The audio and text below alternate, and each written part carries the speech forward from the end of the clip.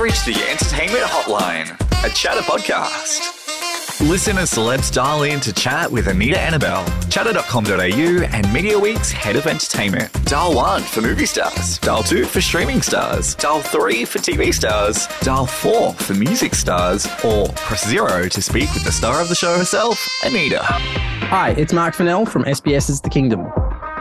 Hello and welcome to this episode of the Entertainment Hotline. I am your host and Head of Entertainment at Media Week and Chatter, Anita. In today's episode, I spoke to Walkley award-winning journalist Marc Fennell. When Marc was just 19 years old, he quiet quit the Hillsong Church. Now, at the age of 37, his new film, The Kingdom, an SBS documentary about Pentecostal Christianity, sees his return to the world for the first time, investigating how Australia produced one of the world's most successful and scandal-plagued mega-churches. But if this kingdom is crumbling, then who will take its place? Marc told me all about why and how he left, how people perceived the Pentecostal church from the outside and within, and what life was like growing up with demon eradication in his own lounge room. I'm not even joking. The Kingdom premieres on Thursday, 8th of June on SBS On Demand and 7:30 p.m. on Sunday, 11th of June on SBS. Here's Marc Fennell. I have literally wanted to interview you for years and years and years and years because I've followed your career this entire time. I mean, I do very different journalism to what you do. I'm not a Walkley. Our joke is someone hand me a Walkley when you write a Married at First Sight recap. I mean, the funny thing is they just took away the category for best headline, caption or hook. And I reckon that was That's the best one. Exactly. It's the best one. I mean, I'm glad they brought back things like, international journalism and stuff like that. But the caption hook one was that was the NT News's I know reason to exist. There's no other category for entertainment and lifestyle, really. I think generally speaking, journalism awards in this country are pretty I say this because I came from a world where I think lots of good journalism was done, but it just didn't fit into the categories where things got recognised. No. And I take more than a passing interest in that kind of stuff. And I do think there's, put it this way, I think there is there is possibly a necessity for awards to represent the entirety of what gets made. I think some parts of what gets made quite rightly wins awards, and I think that's awesome. Oh my God, totally. Yeah, but I also think there's other gaps in the space where good, interesting work is being done, but because it doesn't fit into a certain hole, it doesn't get that kind of attention. I didn't even finish my degrgy. Oh, me neither. You didn't? Yeah, I dropped out after 8 weeks. Were you at UTS?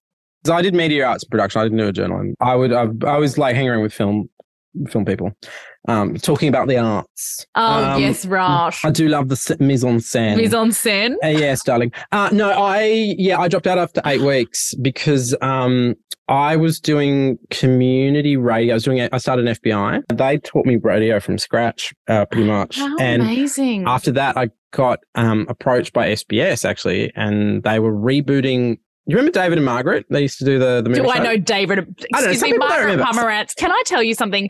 I knew I'd made it in this industry when I got to go watch a screening of a film. I watched Emma and Margaret Pomerantz was there. So when they quit the SBS to go to the ABC, SBS rushed out a replacement of the movie show. And they recast it, and I got approached saying, because I was doing movie reviews at FBI before I started at Triple J. And so my first job was the movie show. I did this little segment reviewing DVDs, and I was 18. DVDs. Yeah, that was my job. It was because they were re-releasing every cult movie ever made at that point. It was 2003, 2004. Sick. And so I did this little segment, and I think we did the show for 2-3 years. I can't remember how long we ran it for, but and so I was 18 when I did the audition, and I was 19 the day we were unveiled to the press, and I just quit. I quit uni within 8 weeks. Yeah, because you got a job. Well, yeah. I mean, it's funny. I did that thing where ethnic parent. I'll defer, mum. It's fine. But actually, in reality, I was never going back. It's funny though. I have been asked on occasion to go back and talk at things like like universities and afters and stuff like that. And I do sort of have to remind them, like, I quit. You know, I didn't graduate. Yeah, I may just encourage people to quit also. But that's the thing. Like, I'm so with you. Like, if I had to go back to uni and say something, I'd be like, guys, you're not going to learn anything here that you're not going to learn on the job. I think you learn. I think one thing I do note though is you find your tribe. I think people that find their tribe at uni, and I think that might be, look, I'm saying this from outside, but that might be its value. But the thing is, I found my tribe at FBI. Like the people I met at FBI, we would go on to do radio together. We would go on to make TV together. Like that, you find your group of people. And I've been lucky in that regard because there's been a few different things in my life where you find these little communities that you still work with. So like Hungry Beast was a show I did for the ABC. I remember that, yeah. Like that group of people, we went off and made the feed. That some of them went off and made went on to be crucial parts of like the checkout on the ABC. So you do find these little, and actually the unit that made the Kingdom and the stuff I'm doing for SBS, that's born of the feed. Right. So I do think you do find these tribes over time and you kind of coalesce. And even with like podcasts and audio stuff I'm doing mostly with overseas companies like Audible and BBC and stuff like that, little communities just kind of go around. So I do think one thing I am slightly envious of at university is people, the tribe stuff. For film stuff, I had to kind of find that bit by bit later on. And it turned out fine. Like, I'm not complaining. I think you're okay. Yeah, like we're doing all right. But at the same time, I think I would observe that is the value that's come from it. I feel like though you're still finding your feet in uni. Like I know that the person that I was when I first started at uni the first time and left the first time, I was 18 and I loved the party life and the social life. I didn't, it was about that, finding my group there. But then I went back to uni at 30. So that's interesting. So it was a lot of younger people. Way different. It was so different, but I loved it. I was still had a core group of friends, but then the thing is, they're just starting out in their careers, where I've had like 6 careers before. Yeah. And now I'm in this career. I think the denigration of mature age students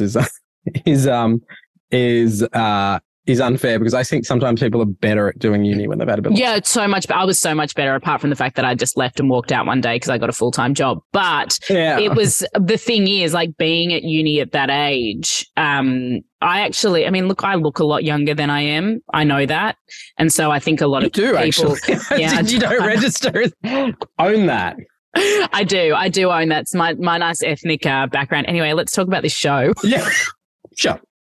I actually am very excited to talk to you about this. Great. For context, I grew up with a very, very religious abuela, my grandmother, Roman Catholic though. Ah, yes. With all the good iconography. Exactly. Thank you very much. And it was but we weren't religious at all. As you say in the documentary, you're a heathen. I probably am too, but not in the way that you are. Anyway, I don't know where I'm going with this. Let's just talk about the kingdom. For the record, heathen but not in the way you are is a bloody good title for something and you should use it. Thank you so much. Do you want to work on something with me? All right, we'll figure it out. We'll just workshop it. We'll spitball. We'll workshop with spitball. Okay, so for anyone who doesn't know what the kingdom is, give us the Cliff Notes. So, most people will at some point have heard of the megachurch Hillsong. This was like a thing that started as like a small church in like the Hills district of Sydney that went on to become this massive, massive global thing. There were Hillsong churches all around the world. Millions of Christians, whether they're Hillsongers or not, sing Hillsong songs. I reckon that, like it or not, Hillsong might be one of Australia's most important exports. Like it should go like Iron Ore, Hemsworth Brothers Hillsong. They've won Grammys. Like it's a whole thing, right? But it's also massively scandal plagued, right? So there's been a, downfall, let's call them falls from grace for very high profile leaders. There's been accusations of misappropriate, of poor use of funds, accusations, speaking in general terms, there's been accusations of sexual impropriety at various different points. It's not going great, right? And we know that their attendance and income, people giving, is in decline.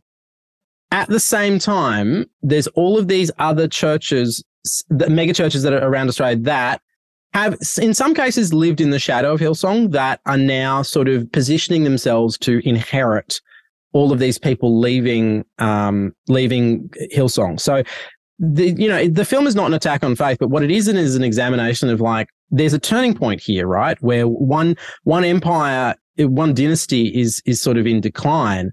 All of these other churches are sort of working out how to inherit what comes next. But will history, how did we get here? How did we get to the point that Australia, of all places, created this absolute like behemoth and sent it around the world? How do we get here? What went wrong? And as these new churches prepare to take over, will history repeat? And I think, Pentecostal Christianity was at some point, according to themselves, the fastest growing brand of Christianity in Australia, right? It was, you'd have, prime ministers before Scott Morrison, you had John Howard rocking up at their conferences. This was big. And so how is it that we ended up creating that? But also, what cost did it come with? What did, because these things don't come for free, right? The big light shows that you kind of see in the news report, they don't come for free. And so what did it cost? What did it cost on people's lives, and what draws people to it? So it's really like, there's plenty of docos about the, Hillsong and its rise and fall. This is actually kind of a wider view of like, well, how is it that we built this, and what went wrong? And more importantly, will it happen again as other churches stand to inherit the kingdom? So this is really interesting. Firstly, very, very, very high point here that it was made in Australia. I had no idea. I had no idea that Hillsong means hills, as in the Hills district of Sydney. Yeah. And the song was the fact that it was because all of these songs, people are worshipping to these songs. That was their biggest export, was the songs. And that's what got the people in, basically. Pretty much. So when I was a kid, I was born into Pentecostal Christianity. We went to a whole bunch of churches, some of them big, some of them small. And then there was the church that would eventually become Hillsong, which at the time was called Christian Life Centre. Yeah. And I have this photo, and it's like the first thing you see in the trailer. Yeah, it's like, and I didn't realize the photo existed until quite recently. I was like, oh, I looked at it and went, oh, cool. It's me and a pedophile. When I say "oh cool," please don't quote that as "oh cool." I was like, it was not like "oh." It was. I know like, what you meant. Oh, it was a God. shock. Yeah, it was a shock. Yeah, yeah. And so I remember reading it, just looking at it, going, "Oh wow!" Like I've been sort of in this. So I eventually left the church. I think when I was sort of 19, 20, but I was raised in it, right? So I've always been around it. And I think one of the things that I wanted to do with this one is that, when Pentecostal Christianity is normally covered, you kind of get two kind of streams of thought. One, which is stories from the outside looking in and, examining the sex scandals, the money. These things are important, by the way. I think they're important to cover. But there's always like a slight sort of, I think, undercurrent, which is look at those freaks, right? And I think that that's unfair to some degree because everybody deserves respect, but at the same time, it actually masks that there are real issues inside the church in terms of how people are being, in some cases exploited, in some cases, some really serious things have happened. So I think sometimes those stories and the way they're told actually do a disservice to the people they most affect. On the other side of the occasion, inside the church, there is this, I think, a problem with like toxic positivity where a lot of people don't feel like they can publicly talk about the things that do need work, right? And so I felt like I was in this weird position where I'm outside of the world. I'm not entangled, but I know it well enough that I feel like I can walk the line between what are the issues that need addressing, but at the same time, it's not an attack on people's faith. Like my generalized attitude to faith of any kind, and this is me, like non-believer, saying my generalized attitude to faith is like, if you have something that helps you walk through the world and helps you make sense of the world, and you don't hurt other people in the process, crucial caveat there, if you don't hurt other people in the process, then you do you.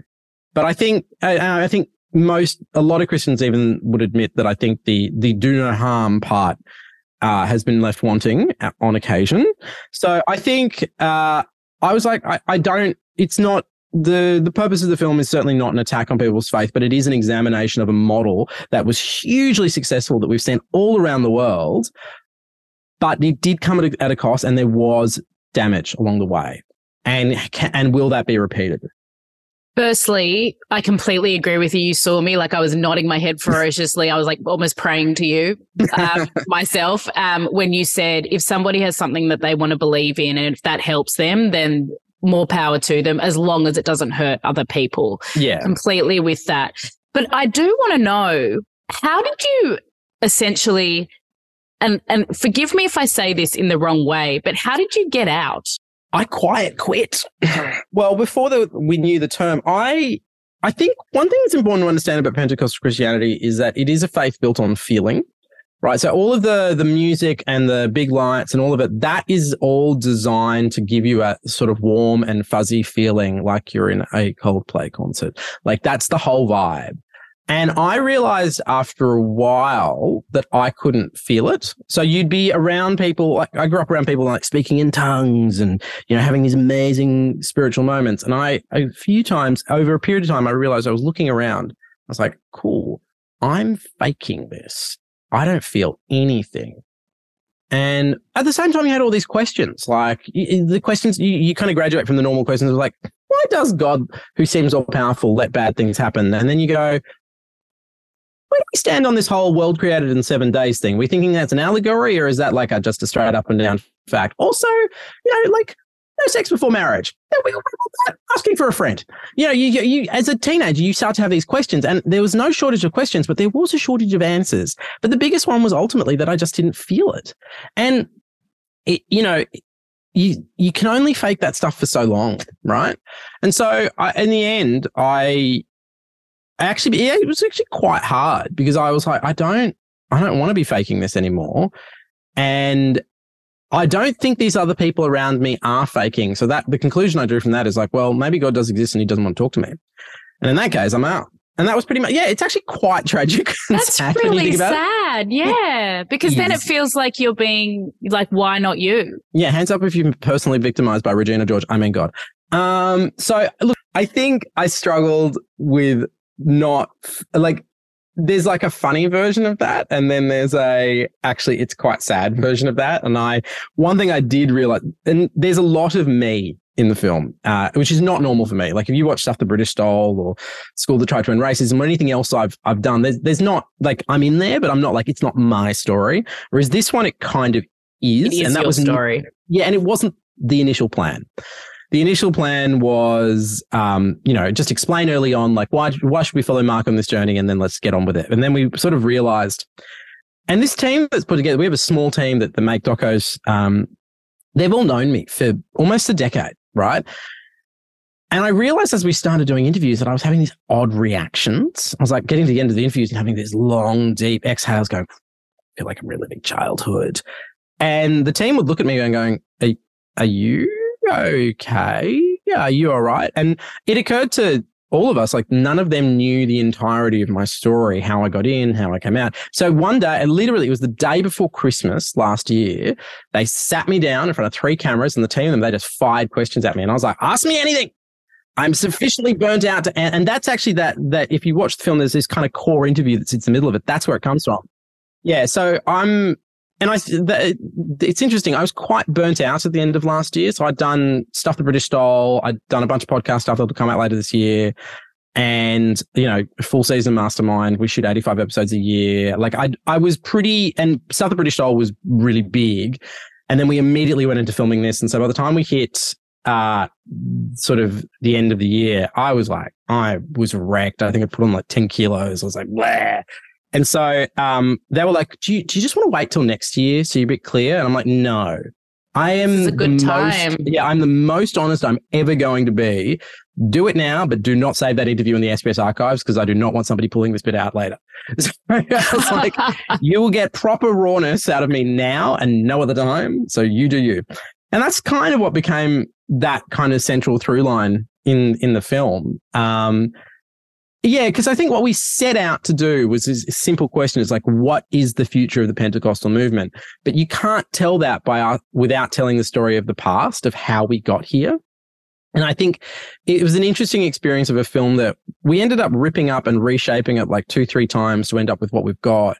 And it's just a very if people have seen me before I've sort of grown up on TV, but it's a very different version, I think, of me that most people probably won't have seen before. And I don't know how they're going to react.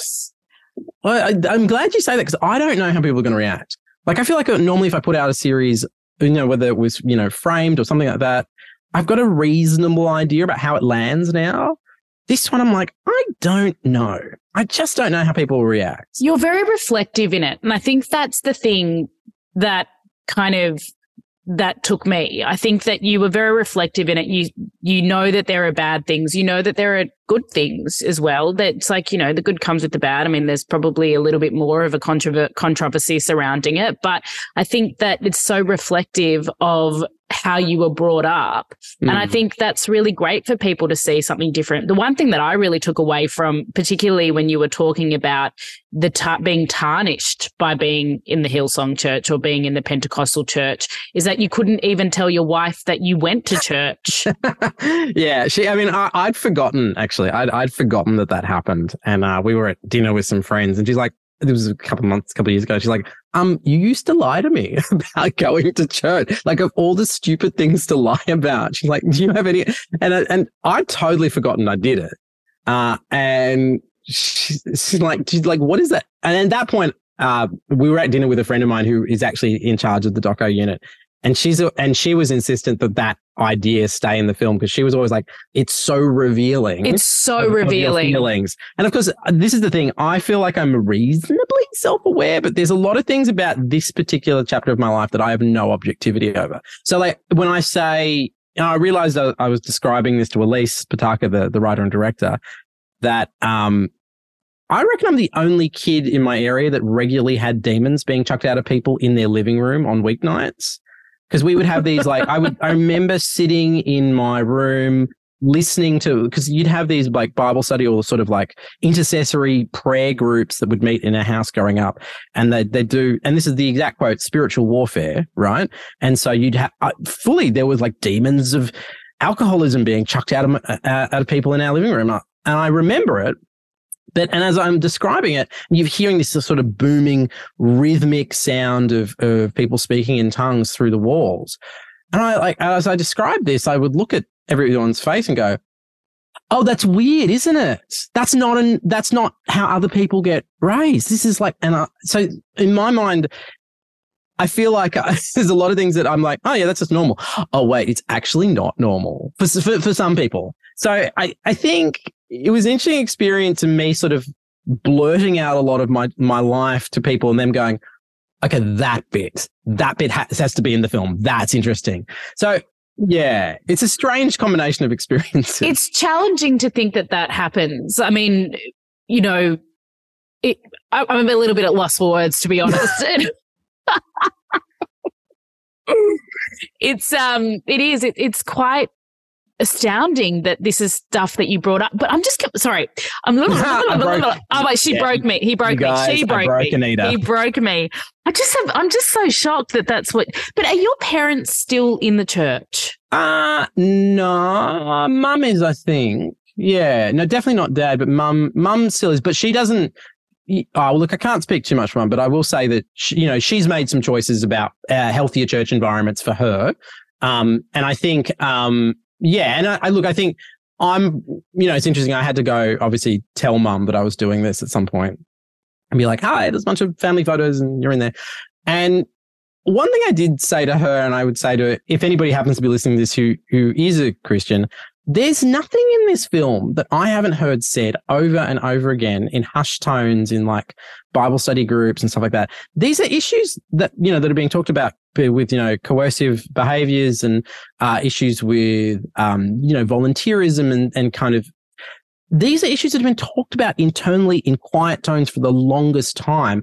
I don't think there's damage in talking about it out loud. So right? No one's talking about it out loud? Well, no, but nobody. I mean, actually, I know plenty of different churches do talk about this stuff openly. And I think in the wake of the scandals of Hillsong, certainly it's being talked about more openly within a place like Hillsong. You can see that in their public kind of communication. But it's been too long. Like, one thing that really struck me is like some of the issues that were being talked about when we sat in front of sort of survivors of some of these churches. They were the same conversations I remember hearing when I was in it. I was like, why hasn't this changed? Well, I mean, I guess it changed a lot because it became much bigger, but like it felt like the conversation had become stymied at some point, right? And I was like, okay, well, this is the problem of that kind of internal toxic positivity where these things can end up being talked about in hushed tones, but they don't end up perhaps being tabled in a public enough fashion to make change. And then you get crisis, right? And then suddenly the only way things change when you have these huge crises, which is what's happening to Hillsong. There was opportunities along the way to change this culture. There was opportunities along the way to, for people to still have their faith, but not, feel like they're being manipulated for money or things. There was an opportunity along the way. And if we talked about it, but I would argue that had it been talked about more openly throughout the intervening decades, we may not have come to this point where, Hillsong's in crisis mode. Right. So, again, like there'll be people listening to this that have no experience of church and probably think, oh, it's all a cult. And that is, I think ironically enough, I think what was more important to me with the Kingdom is that actually Christians watch it because it's for them that it matters. It's like their life that's on the line. It's their community. But I also wanted to make sure that if you never had any experience in the Pentecostal world, you could watch it and go, I kind of get why people are in this. They're not just, brainwashed people. There's actually something to it. So it was really about trying, and I think this is something that SBS kind of holds at its core, which is like, SBS, I've always maintained, is better at not pretending like we're all the same. Like we all have things that make us different. And if you take the time to understand it, you actually become stronger as a community. Like if you understand what makes us different, you're not pretending like we're all one big happy family, sing kumbaya. It's like, actually, if you take the time to understand all the things that make us different, we become more cohesive. I kind of hold that as like an essential SBS ideal.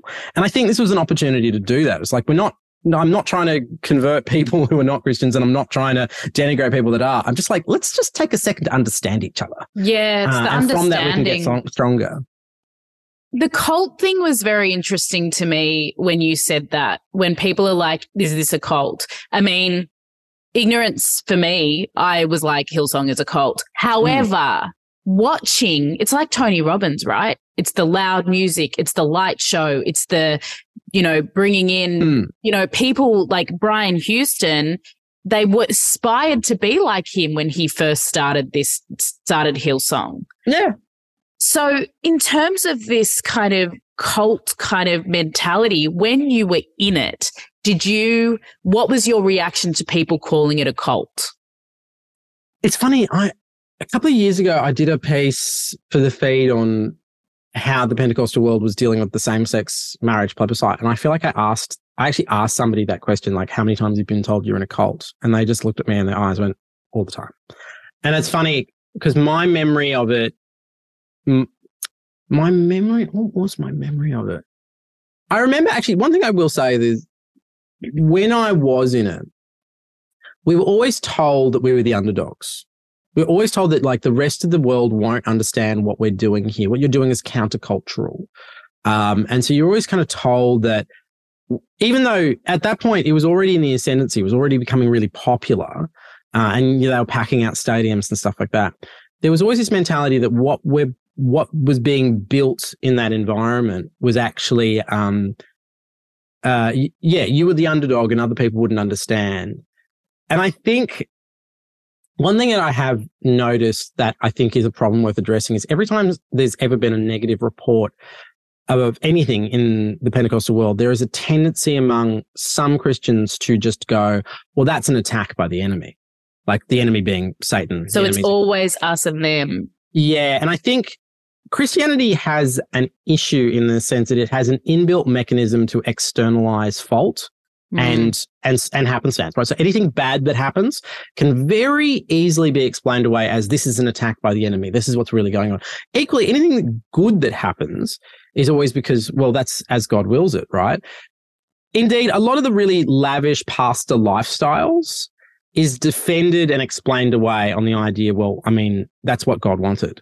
So I think there is a problem, I think, where the externalizing of every decision kind of stops humans from accepting consequences of actions. So I think, and that's not limited to Pentecostal Christianity. I think that idea is across any faith, where as long as there's an external force that you can kind of blame or thank things for, it kind of limits your culpability to some degree. I think that is, has some problems. Has some severe problems because you're not taking responsibility for your own actions or your own life. Yeah. And again, I'm talking in a very, I'm talking in pretty broad brushstrokes here. Like within this world, there's lots of people that are, execute themselves with a lot of ethics, and it's not like, it's not all bad, nor is it all good. And I'm sort of at pains to point that out because I think sometimes when people talk about Pentecostal Christianity, what they're actually talking about is just Hillsong. And it is the most famous, most accessible part to get people to talk about. But I think it's okay to start the conversation there. It just can't end there because there's thousands of people that are Pentecostals that aren't in Hillsong, and they hate being tarred with the same brush. They hate it so I can much. Understand that though. I mean, for me, it's like there's no judgment coming from me. I'm just in shock because the things that I learned watching this documentary and then now talking to you, it's kind of, I don't understand how these things exist in this world and I don't know about it. It's been interesting talking to people because I with this film, I feel like I talk to two kinds of people. Actually, no, three kinds of people. One, which is people like you for whom it's all kind of new. And it's important that we make something that makes sense for you. Then there's people who are still in it and sort of grateful the ideas are being talked about. But the third category is the one I'm most intrigued about, which is all the people that I didn't realize had some connection to it and also did the thing I did, which is like, I just ran away when I was 23. I thought nobody would talk about it. And the number of people that have come out of the woodwork in the last couple of weeks as we've been promoting it have been like, oh, I was a worship leader. I didn't think anyone would know. So I think I didn't realize how many people had kind of done what I did, which is like, kind of were raised in it or often joined when it was, youth groups and then just went, I'm out, and I've never really processed why I'm out. And I think it's been, my suspicion is that when it does come out, I'll get a lot of people sliding into my DMs with their stories. And already now, like just since the trailer has been out, I every time I open up my Instagram, there's like somebody sliding in with their life story. And I think I've got to be a bit careful with that because as much as I am grateful for people who feel comfortable enough to share their life story. It is quite a lot to take on. And I've just got to kind of create a few boundaries around that. Not because I don't care, but just because it's a lot. It happened when I did the School that Tried to End Racism for the ABC.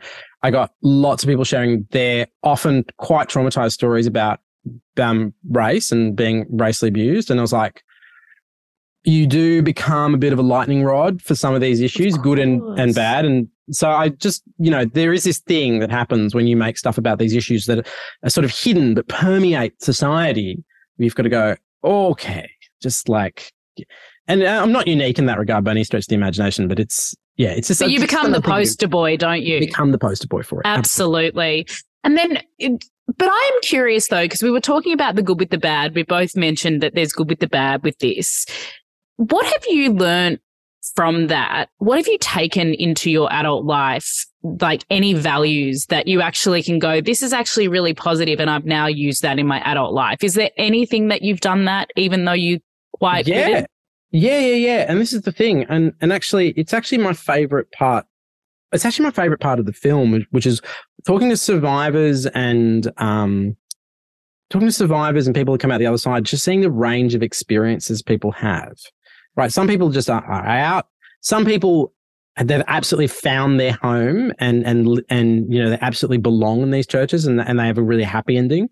But the ones I find most interesting are the ones for whom they come out the other end and they feel like they've been exploited or been manipulated, and they look at their faith, their beliefs, and there's like this rubble in front of them. And actually what they do is they pick the bits that they go, okay, this is the bit I still believe.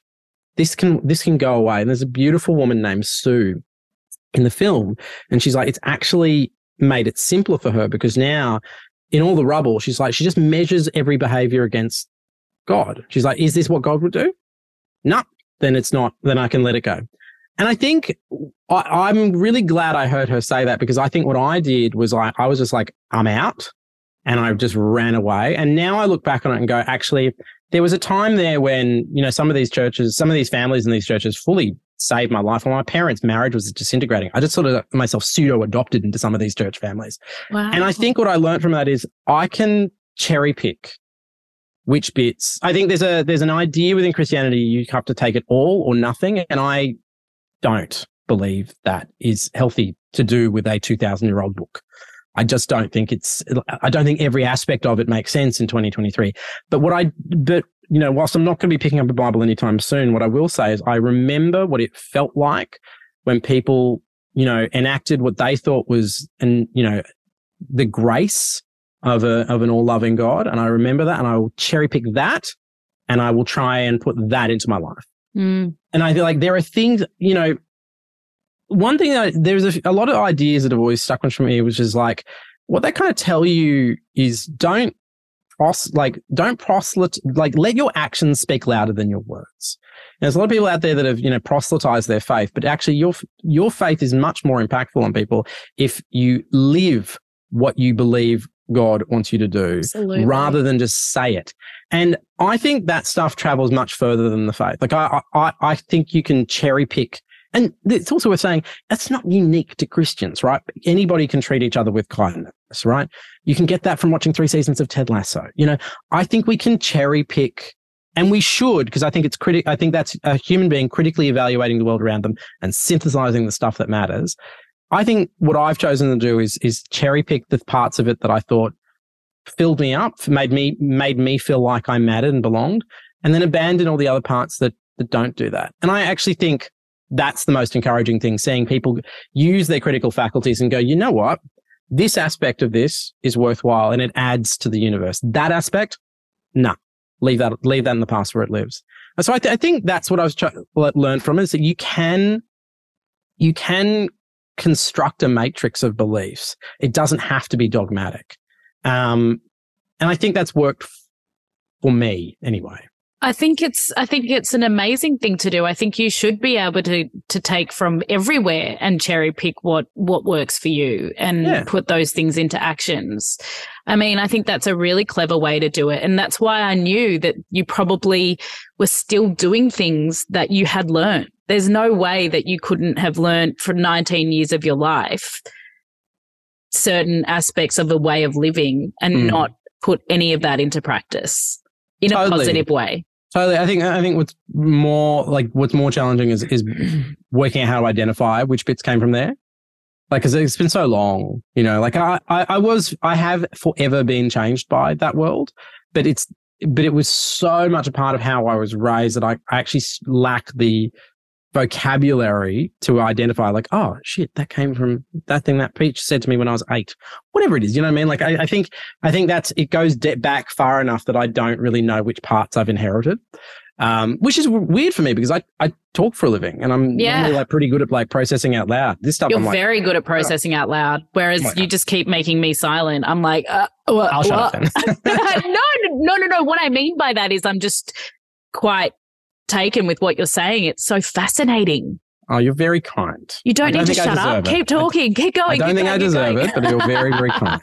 No, it's true. One thing I do want to talk about and cover, which I think is one of the most mind-blowing things for me, was the fact that they make so much money off these people. Mm-hmm. Yeah. It is literally about making money. This is a money-making machine. And that was, I guess, the motives behind it. To me, that's where I think they fell short. And I think that is such a concern. What it looks like from an outsider's perspective is they're preying on people by having the music, having the lights, having the preachers, the people that you want to aspire to be, and then take my money. You would not be alone in that interpretation. I'm not saying it's wrong, because it's not necessarily wrong. I think what I've always found intriguing is the perceptions of money inside and outside are often quite different. So part of everything you're saying, like, technically is, you know, I mean, it is correct that they make an enormous amount of money. Like, it is plainly correct, right? But I think one of the disconnects that happens is that within the world, I mean, Brian Houston he didn't invent the idea of prosperity gospel, but I do think he has at his peak, he refined this idea. And it was an essential part of, I think, why Hillsong was popular was it sold an idea at its core, which is that God wants you to be prosperous.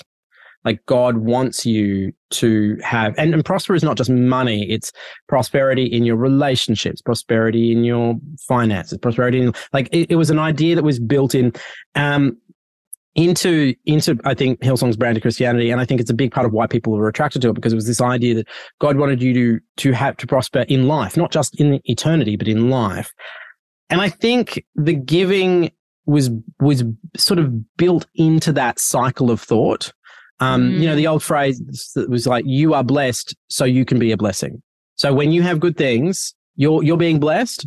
So bless on, bless up. You know, like I think it was a factor of a broader. It was an aspect of a broader philosophy around prosperity that, again, nothing I'm saying there conflicts with what you're saying. They did make an enormous amount of money. There has been some really serious questions about how that money was spent, and you know, honorariums going to visiting preachers, business class flights. Like there's big issues that I think are very serious, and I don't want to denigrate them. But I think what I always find interesting is like the slight perception difference within and without. You know, like even you know, attitudes to how they talk about. You know, they're very specific with their language in Pentecostal churches. It's always like it's giving or it's an offering. It's you know, the thing about where the emphasis is placed there is placed on, it's not we're asking, we're taking. It's you're giving, right? And I think that is the area where I think language becomes coercive. And you know, there's a clip in the film of a preacher going pretty hard on basically saying, if you don't give 10% of your money to God, then you're actually stealing. Which is, by the way, not unique to Hillsong and not unique to Pentecostalism. It is actually in the Bible, and that's the idea of tithing, right? You give 10% of your money to the kingdom. That's not unique to Hillsong, but I think the emphasis placed on it, and also the way that moment is arrived at, right? So there's a stunning predictability to the average Pentecostal service, and it goes like this: super welcoming people at the front door, like crazy welcoming people. Then you have the car park.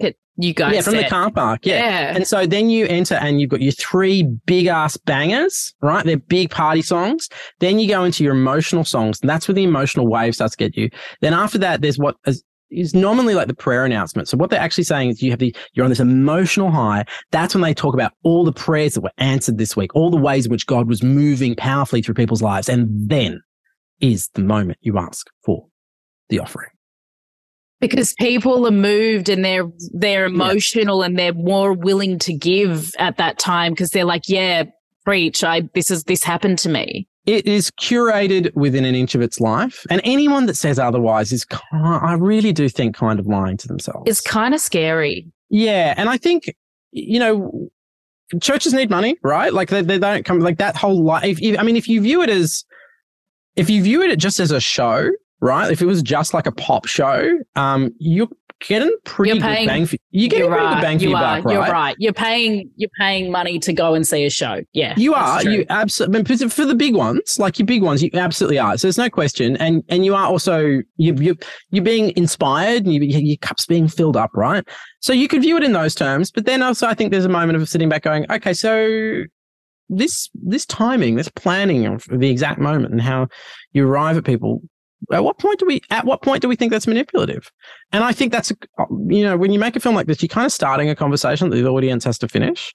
I mean, I feel like if there's a formula to get money, it feels quite manipulative. It was amazing that the formula hadn't changed. I must say, I hadn't been in it for years. And the first church I'd actually visited in the filming was actually in the US, and we didn't have cameras on it. And I'm kind of glad that we didn't, because I had a full fight or flight response, sat in the back row, worked out where the exits were. I hadn't been there. And I was like, but the thing that after a couple of minutes of sitting there in the back row, it was like, oh my God, this thing has not changed. in 20 years. It had like the structure is identical. I was like, wow. It's so consistent. Like there's little changes here and there from church to church, but you go to any of the big ones and the structure's pretty much the same. And I think it actually, I don't know if this is by design, but it actually makes it quite easy for people to essentially church shop, go from one to the other. And that's why I think privately, the other churches will all admit that they are receiving disaffected Hillsongers. Like they will all kind of privately acknowledge they're getting people who have left Hillsong and looking for something different. So I think part of it is like, it's like there is a bit of a Macca's Hungry Jack's sort of thing of like, well, it's similar enough. It's very easy to move because it's similar enough. So yeah, it is an interesting time. And I think what's really telling is people's comfortability within the world of actually talking about it just varies pretty significantly. I think I've learned so much. I mean, I learned so much from the documentary. Everyone has to watch this documentary because it's just so eye-opening. But I think also the one thing that I'm really, really wanting to know about is you keep saying that all these people are leaving Hillsong. Like, do you know the number? Do you know how many people have left Hillsong? Well, they have annual reports. And so I think the annual reports show that online and in-person attendance dropped in the hundreds of thousands between sort of. Now, I would caveat that by saying some of that I suspect is pandemic impacted as well. So just bear that in mind. Yeah. But also revenue, I think in 2021 was down by like something in the vicinity of 12%. I think the most telling stat is this. A whole bunch of their American churches either shut down completely or have gone their own way, left the Hillsong family. I think that's the really telling one, because the numbers internally are a little bit harder to gauge because you only really get them from sort of annual reports. And I think the pandemic is also a contributing factor there, right, for big church events. But the number of churches that have literally either shut down completely in the US or gone independent, which I think is covered in the film, is I think quite notable. So yes, we do, there are quantifiable numbers. I always just caveat them pretty heavily, but they're all in the if you check out Hillsong's most recent reports, they're all in there. Plus, actually, Pentecostal Christianity itself has always been on the ascendancy, but in the last census, for the first time, it shrunk, which that's never happened before. Again, pandemic could have an impact on that one as well. But also, don't you think it's the digital age? I think like people, particularly our generation and beyond, below us, I feel like we have much more, we get so much more access to knowledge and we kind of can make our own informed decisions. So. But I also think, Pentecostal Christianity is really powered by the feeling in the room. I get what you mean. So if they're not able to be there, I think that has a really significant impact on, like, if you can't be in the mood for the room, then it's a bit like you could just be watching anybody. So look, we do know both sort of anecdotally and based on their own reported numbers that there's been shrinkage. Yeah. I'm just always wary about attributing it entirely to one factor, if you know what I mean. Yeah, of course. Is there anything that you learned now being an outsider about the religion that you were like, oh, this is something that I had no idea from having been in it? Does that make sense? That's a good question. He says with a yawn. Sorry, yeah, no, I apologize. What have I learned? I've learned that there is not one size fits all. I think one of the problems of Pentecostal Christianity is actually, one of the biggest problems is actually just how it's perceived outside. And I think it's perceived as though everything is Hillsong or everything is a cult. And I think actually in reality, everybody within that world and without, whether they're in or whether they're left, is on kind of their own journey. And not everyone's is the same. I think if we're going to actually kind of paint a picture, when you make a film like The Kingdom, what you're looking for is you're not looking to kind of canvas the entire experience. What you're looking for is a handful of experiences that illuminate a whole, right? So I often say when I make documentaries or podcasts, I'm looking for a small doorway into a big world. I'm looking for some kind of singular idea that an audience can buy into. And then when you open the door, you see something much bigger. And I think my biggest lesson is that within the kingdom is a multitude of experiences. It is not all good. It is not all bad. But you start to see the threads of where people have been hurt and casualties have been piling up. And those are fixable problems. Like they are fixable problems without necessarily people, losing their faith. They're fixable problems. But if you don't air them, if you don't talk about them openly, nothing changes. And I know that because the things being talked about now, the same things being talked about when I was a teenager. So there's not been, I'm sure there has been some progress, but there's clearly not been enough. So it kind of, I would encourage people, particularly Christians actually, like, it's not ungodly to ask questions of leadership, of how money is spent, and it's not ungodly. In fact, it's actually a thing that moves you closer to what you think, what that community can be. So I think, I think asking questions should be. I'd like to see the asking of questions and querying of church leadership to be normalized. I also think churches need to become more open to talking openly. Hillsong obviously declined to be part of the documentary, and I get it. They're in a world of pain at the moment, and it's under new management, right? So it's not like this. But I think they can't put out press releases and say, "Oh, well, this doesn't represent the church we are today." They can't keep doing that if they're not going to talk about what's changed. Right? They'll inevitably do that, right? They'll inevitably put out a press release or something saying, well, these are all things that have been canvassed before, things that have happened in the past. We're a different church. I can predict it, right? But I'm like, cool. If that's true, come out and talk about it. Come out and explain how things have changed. And I think that is on them. Even though there's new management and things like that, it is on them to come out and explain what they've done to change themselves. And I await them doing that in an open fashion, because they can't, they get bounced by ACA in the car park, and they're going to get that, and I get that puts them on the back foot. But also there's a whole bunch of people out there going, well, you say you've changed, cool, explain how. Tell us how. And you need to explain how. Just sending your PR hound dogs is not the answer. You actually have to openly talk about it and be transparent, not just with your congregation, but with the world. If you want to change perception. It does make it feel like they're hiding so much when they're not coming out and saying something. Yeah. Maybe they are, maybe they aren't. I don't know, but you can't tell until they talk. Exactly. Well, this has been so, so fascinating. This documentary is insanely incredible, and you are such a joy to speak to and so fascinating. My goodness. You're very kind. I don't deserve it, but I will take it. Well, thank you so much for spending this time with me, because I've learned so much from you, honestly. Oh, good. Thanks for calling the Entertainment Hotline with Anita Annabelle. You can find us on Instagram at the entertainment_hotline pod, or visit us at chatter.com.au.